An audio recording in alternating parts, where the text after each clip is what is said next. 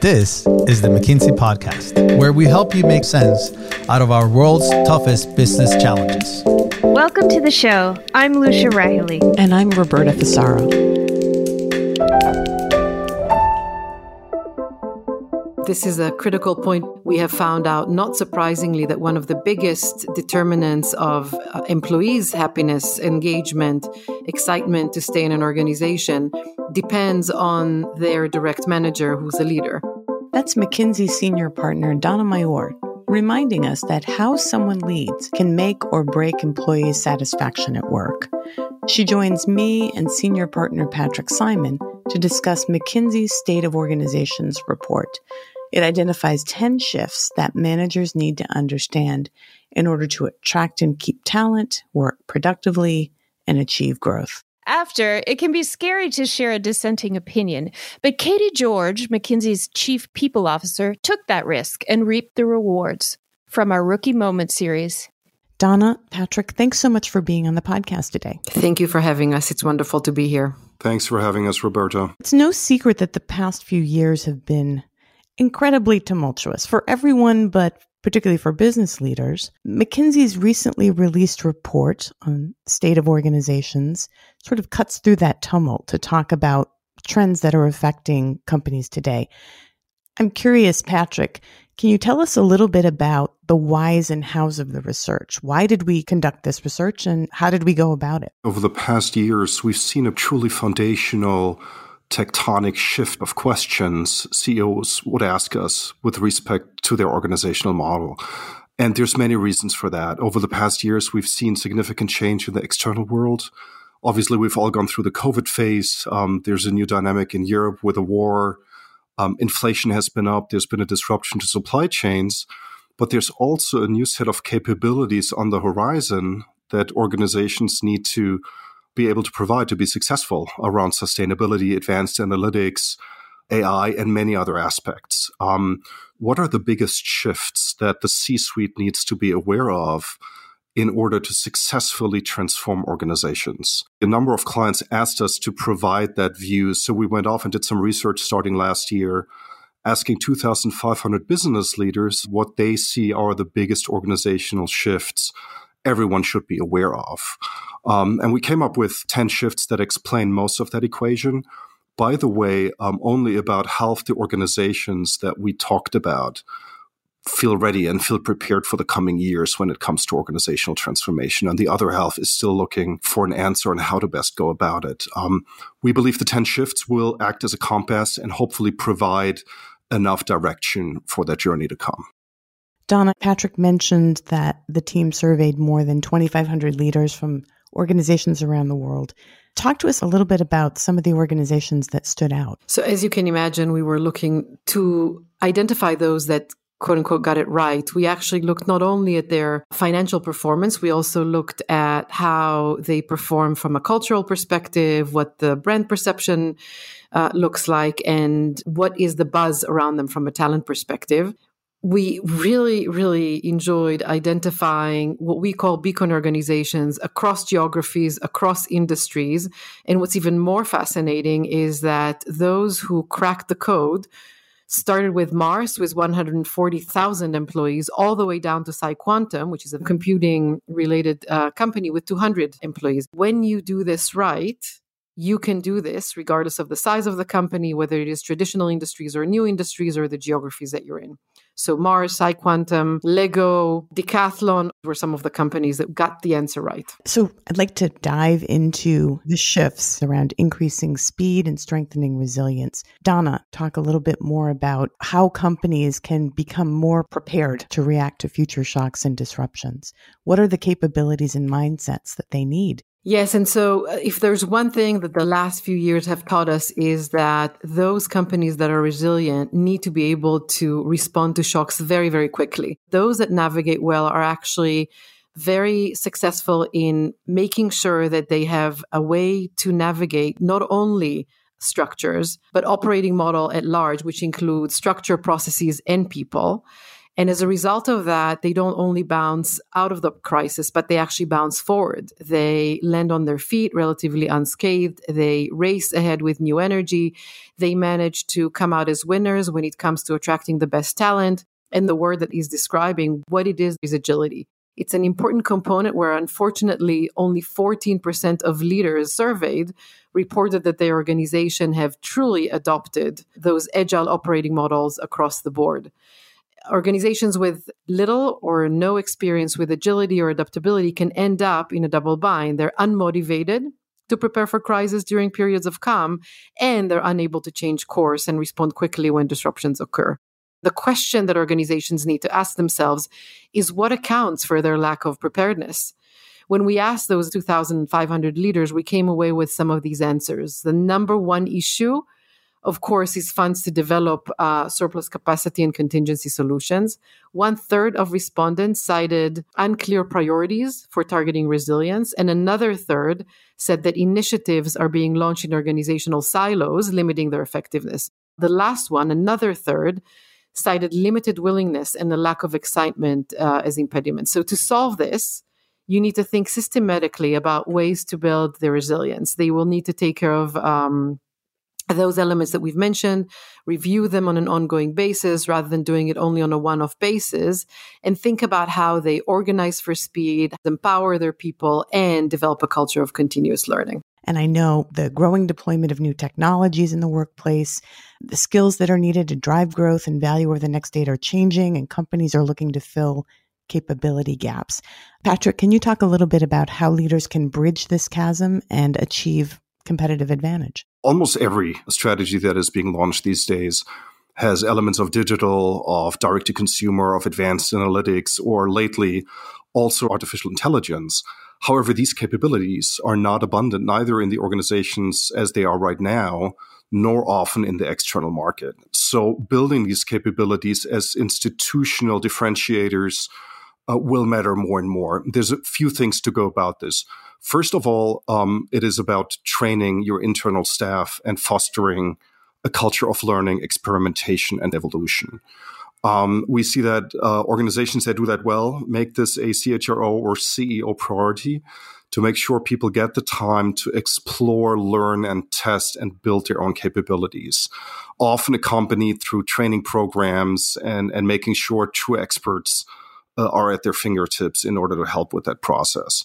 The second element is scouting for talent outside of the organization and creating a value proposition that matters to that talent. Now, especially when it comes to younger capabilities around digital sustainability, AI, and so on, talent is really, really drawn towards purpose-driven companies.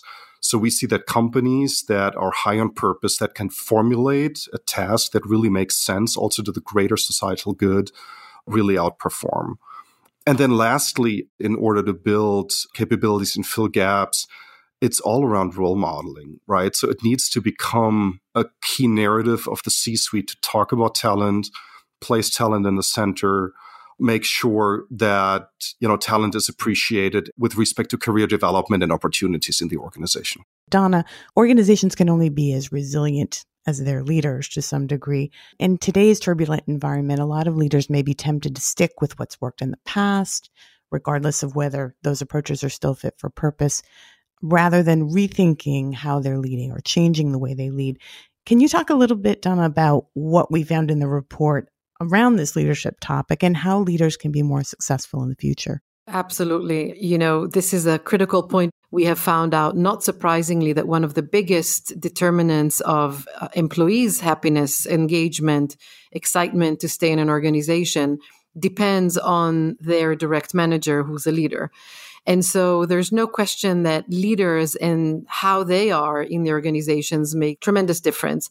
And unfortunately, the big statistics from our current survey regarding organizational leadership is that only 25% of respondents say they consider their leadership culture to be one that inspires employees to be the best that they can be, which is worrying. We also know from talking to leaders that many are actually exhausted themselves. And so how do you find that leadership energy and capacity to be resilient? It's not a new model, but when we think of leaders, we need to think about essentially three layers.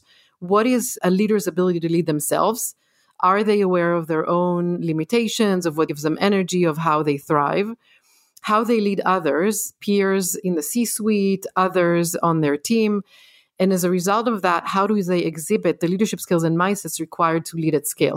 And so the three biggest obstacles that prevent organizations from switching up their leadership styles are lack of incentives, short-term thinking, and the lack of training. Many organizations are taking measures to break through that, right? Almost 40% of respondents say their organizations have made development a core part of leaders' daily work. They actually take measures of how much time is spent in developing others. And almost 30% say that they're making leadership training more accessible to more employees. So what's the right formula? We have to think about how we help leaders lead themselves, lead their teams, as this is a critical factor in determining their engagement, success, and happiness, and leading at scale, with redesigning how value is created, right? Moving beyond being a manager who ensures that profits are predictably delivered to shareholders who actually have a vision and can engage people to deliver that impact. Patrick, artificial intelligence is one of the hottest topics right now. How are companies thinking about applied AI, one of our other trends in the report? So we're seeing questions come up and solutions evolve across the entire value chain. So there's now solutions being put in place, starting with procurement and selecting the right procurement provider, all the way to simulating innovation and having AI make suggestions on what innovation to actually take to market, all the way to analyzing sales data and creating a different connection with the customer. So the business itself is transforming, and you also need to get the organization AI ready. There's different aspects around this. One, again, is around talent. You need to make sure you have talent in your organization that can help translate AI innovations into conclusions that matter to your business. The second thing really is a structural and process point of view that utilizes AI. Just imagine for a second you could deploy ChatGPT to a lot of the kind of basic organizational questions every organization is dealing with, such as who is working on what, who is talking to whom on topic X, who's owning decision Y, right? So questions around organizational clarity. Or imagine you deploy it to meeting effectiveness. Right now, we see that 60% of managers spend time in meetings that they don't find useful. Right. Just imagine you would get an automated, very high quality summary from each of these meetings. You could save a lot of time. So questions around organizational efficiency, effectiveness. And then lastly, it's still unclear what processes and tasks will be replaced by AI versus which tasks will actually get enhanced. So having this culture of experimentation really matters. So it's these three aspects that we see companies that are ahead of the curve do well.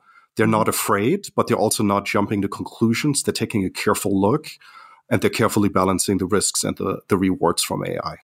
One key trend that I think a lot of leaders are dealing with right now is the balance of in-person and remote work in the workplace.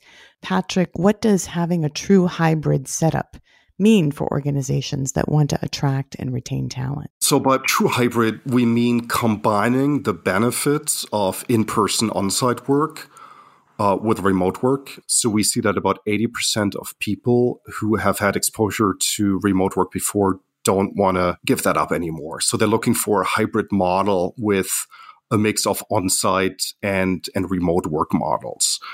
Obviously, we should not forget that there's a good chunk of the employment force that needs to be on site. So just thinking about all the folks in service and in production and so on. But for those where there's an option of remote, it is a significant attractor to talent. In order to get that right, typically you need good infrastructure. So you need to have systems in place that actually allow people to seamlessly work on-site and off-site. Mm-hmm. Secondly, you need to be able to switch from measuring work input, aka presence on site, often measured by hours of work, more towards impact and output, which, by the way, forces a really good conversation because you're ultimately asking together with the employee, what is the output of the work that we want to see?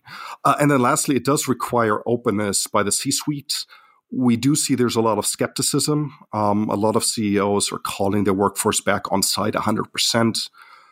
We recommend going for a hybrid model just because there's a whole generation that now has been educated and truly appreciates hybrid work models. Donna, anything to add there? I think I completely agree with everything Patrick said. And the one thing that I would add is that when you think of hybrid as a CEO, we need to place just as much thought into what is it that we do when we are in person on site, and what is it that makes it worthwhile for colleagues to come and be together on site. Patrick, is there an example of a company that's starting to get this right around the hybrid work? Yeah, absolutely. And there's a beacon we feature in the report, GitLab, which is one of the biggest development security operations of code companies in the world. They're actually fully remote. They do get together for cultural events and team building. But other than that, their work is remote, and it has really changed the talent equation for them because they're looking in every part of the world for talent. And they have a system, a culture, they have interfaces, they have processes that allow them to integrate that talent into their ecosystem. So it's an extreme example because it's 100% remote. But again, the idea of culture enforced by leaders, infrastructure really matters. And therefore, they're doing really well with this model. Dana, any of these organizational shifts that we've discussed, if you were trying to address it, any one of them on their own, it would be a complex undertaking in its own right. Thinking about all 10 together seems to amount to a supreme challenge. How can leaders take the State of Organizations report? What can they do tomorrow to start to calibrate the ambition, capture new growth opportunities, and thrive in this unsettled world? It is probably a 4-part integrated approach. First and foremost, we like to talk about designing your organization to the value that you're aspiring to achieve.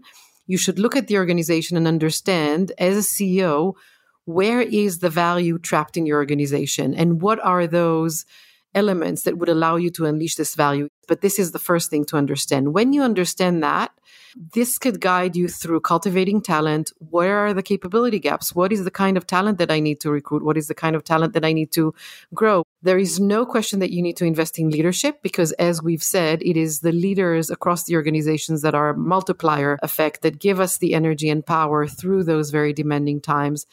And lastly, I would say any journey that you embark on, particularly now that change is a feature and not a bug, is change behavior at scale. What is it that you need to do to put together a change plan that allows you to sustainably travel this journey? So I would say, in synthesis, 4 things: set the direction and calibrate the ambition, cultivate talent, invest in leadership, and think about change leadership at scale. This has been terrific. It's a great conversation. Dana, Patrick, thanks so much for taking the time today. Pleasure. Thank you, Roberta. Thanks for having us.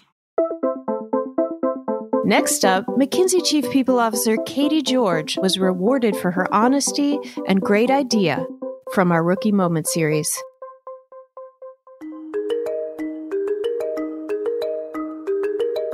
I was the project manager on a year-long effort to redesign the way our client's supply chain worked.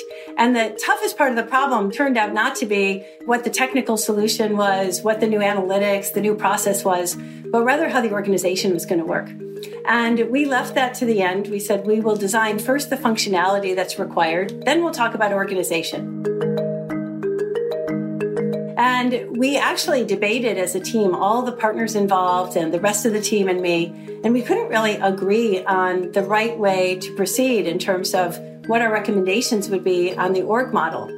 And in fact, one of the partners met with the CEO and came back from that meeting all excited that they'd aligned on something they thought would work. Well, I was the one closest to the problem, and I was the one who'd actually spent a full year working every single day with the people who'd have to execute in this new model. And when I heard about what they discussed, I realized that there were several fatal flaws. I was really nervous about telling my partner that because he had already aligned this with the CEO. But I did actually muster the courage to explain what I thought the problems were and what I thought a better model would be. And I was really amazed. Not only did he appreciate my input, he actually helped me structure a progress review to give to the CEO and his entire leadership team the next day. And he was very clever because we actually structured all of the issues and kind of the key questions to determine what the right organization design was as part of the presentation, so that as the CEO listened to this presentation, he could understand why we were now steering to a different outcome than he had heard from the partner earlier. It was really fun. I felt totally in control, though very nervous, about presenting to the CEO and his leadership team. It normally probably would have been a presentation that one of the partners would have made. But because it had been my idea and I was passionate about the new structure, I was the one who gave the presentation and led the discussion. It went really well. They implemented my idea, and I think it is their organization structure to this very day.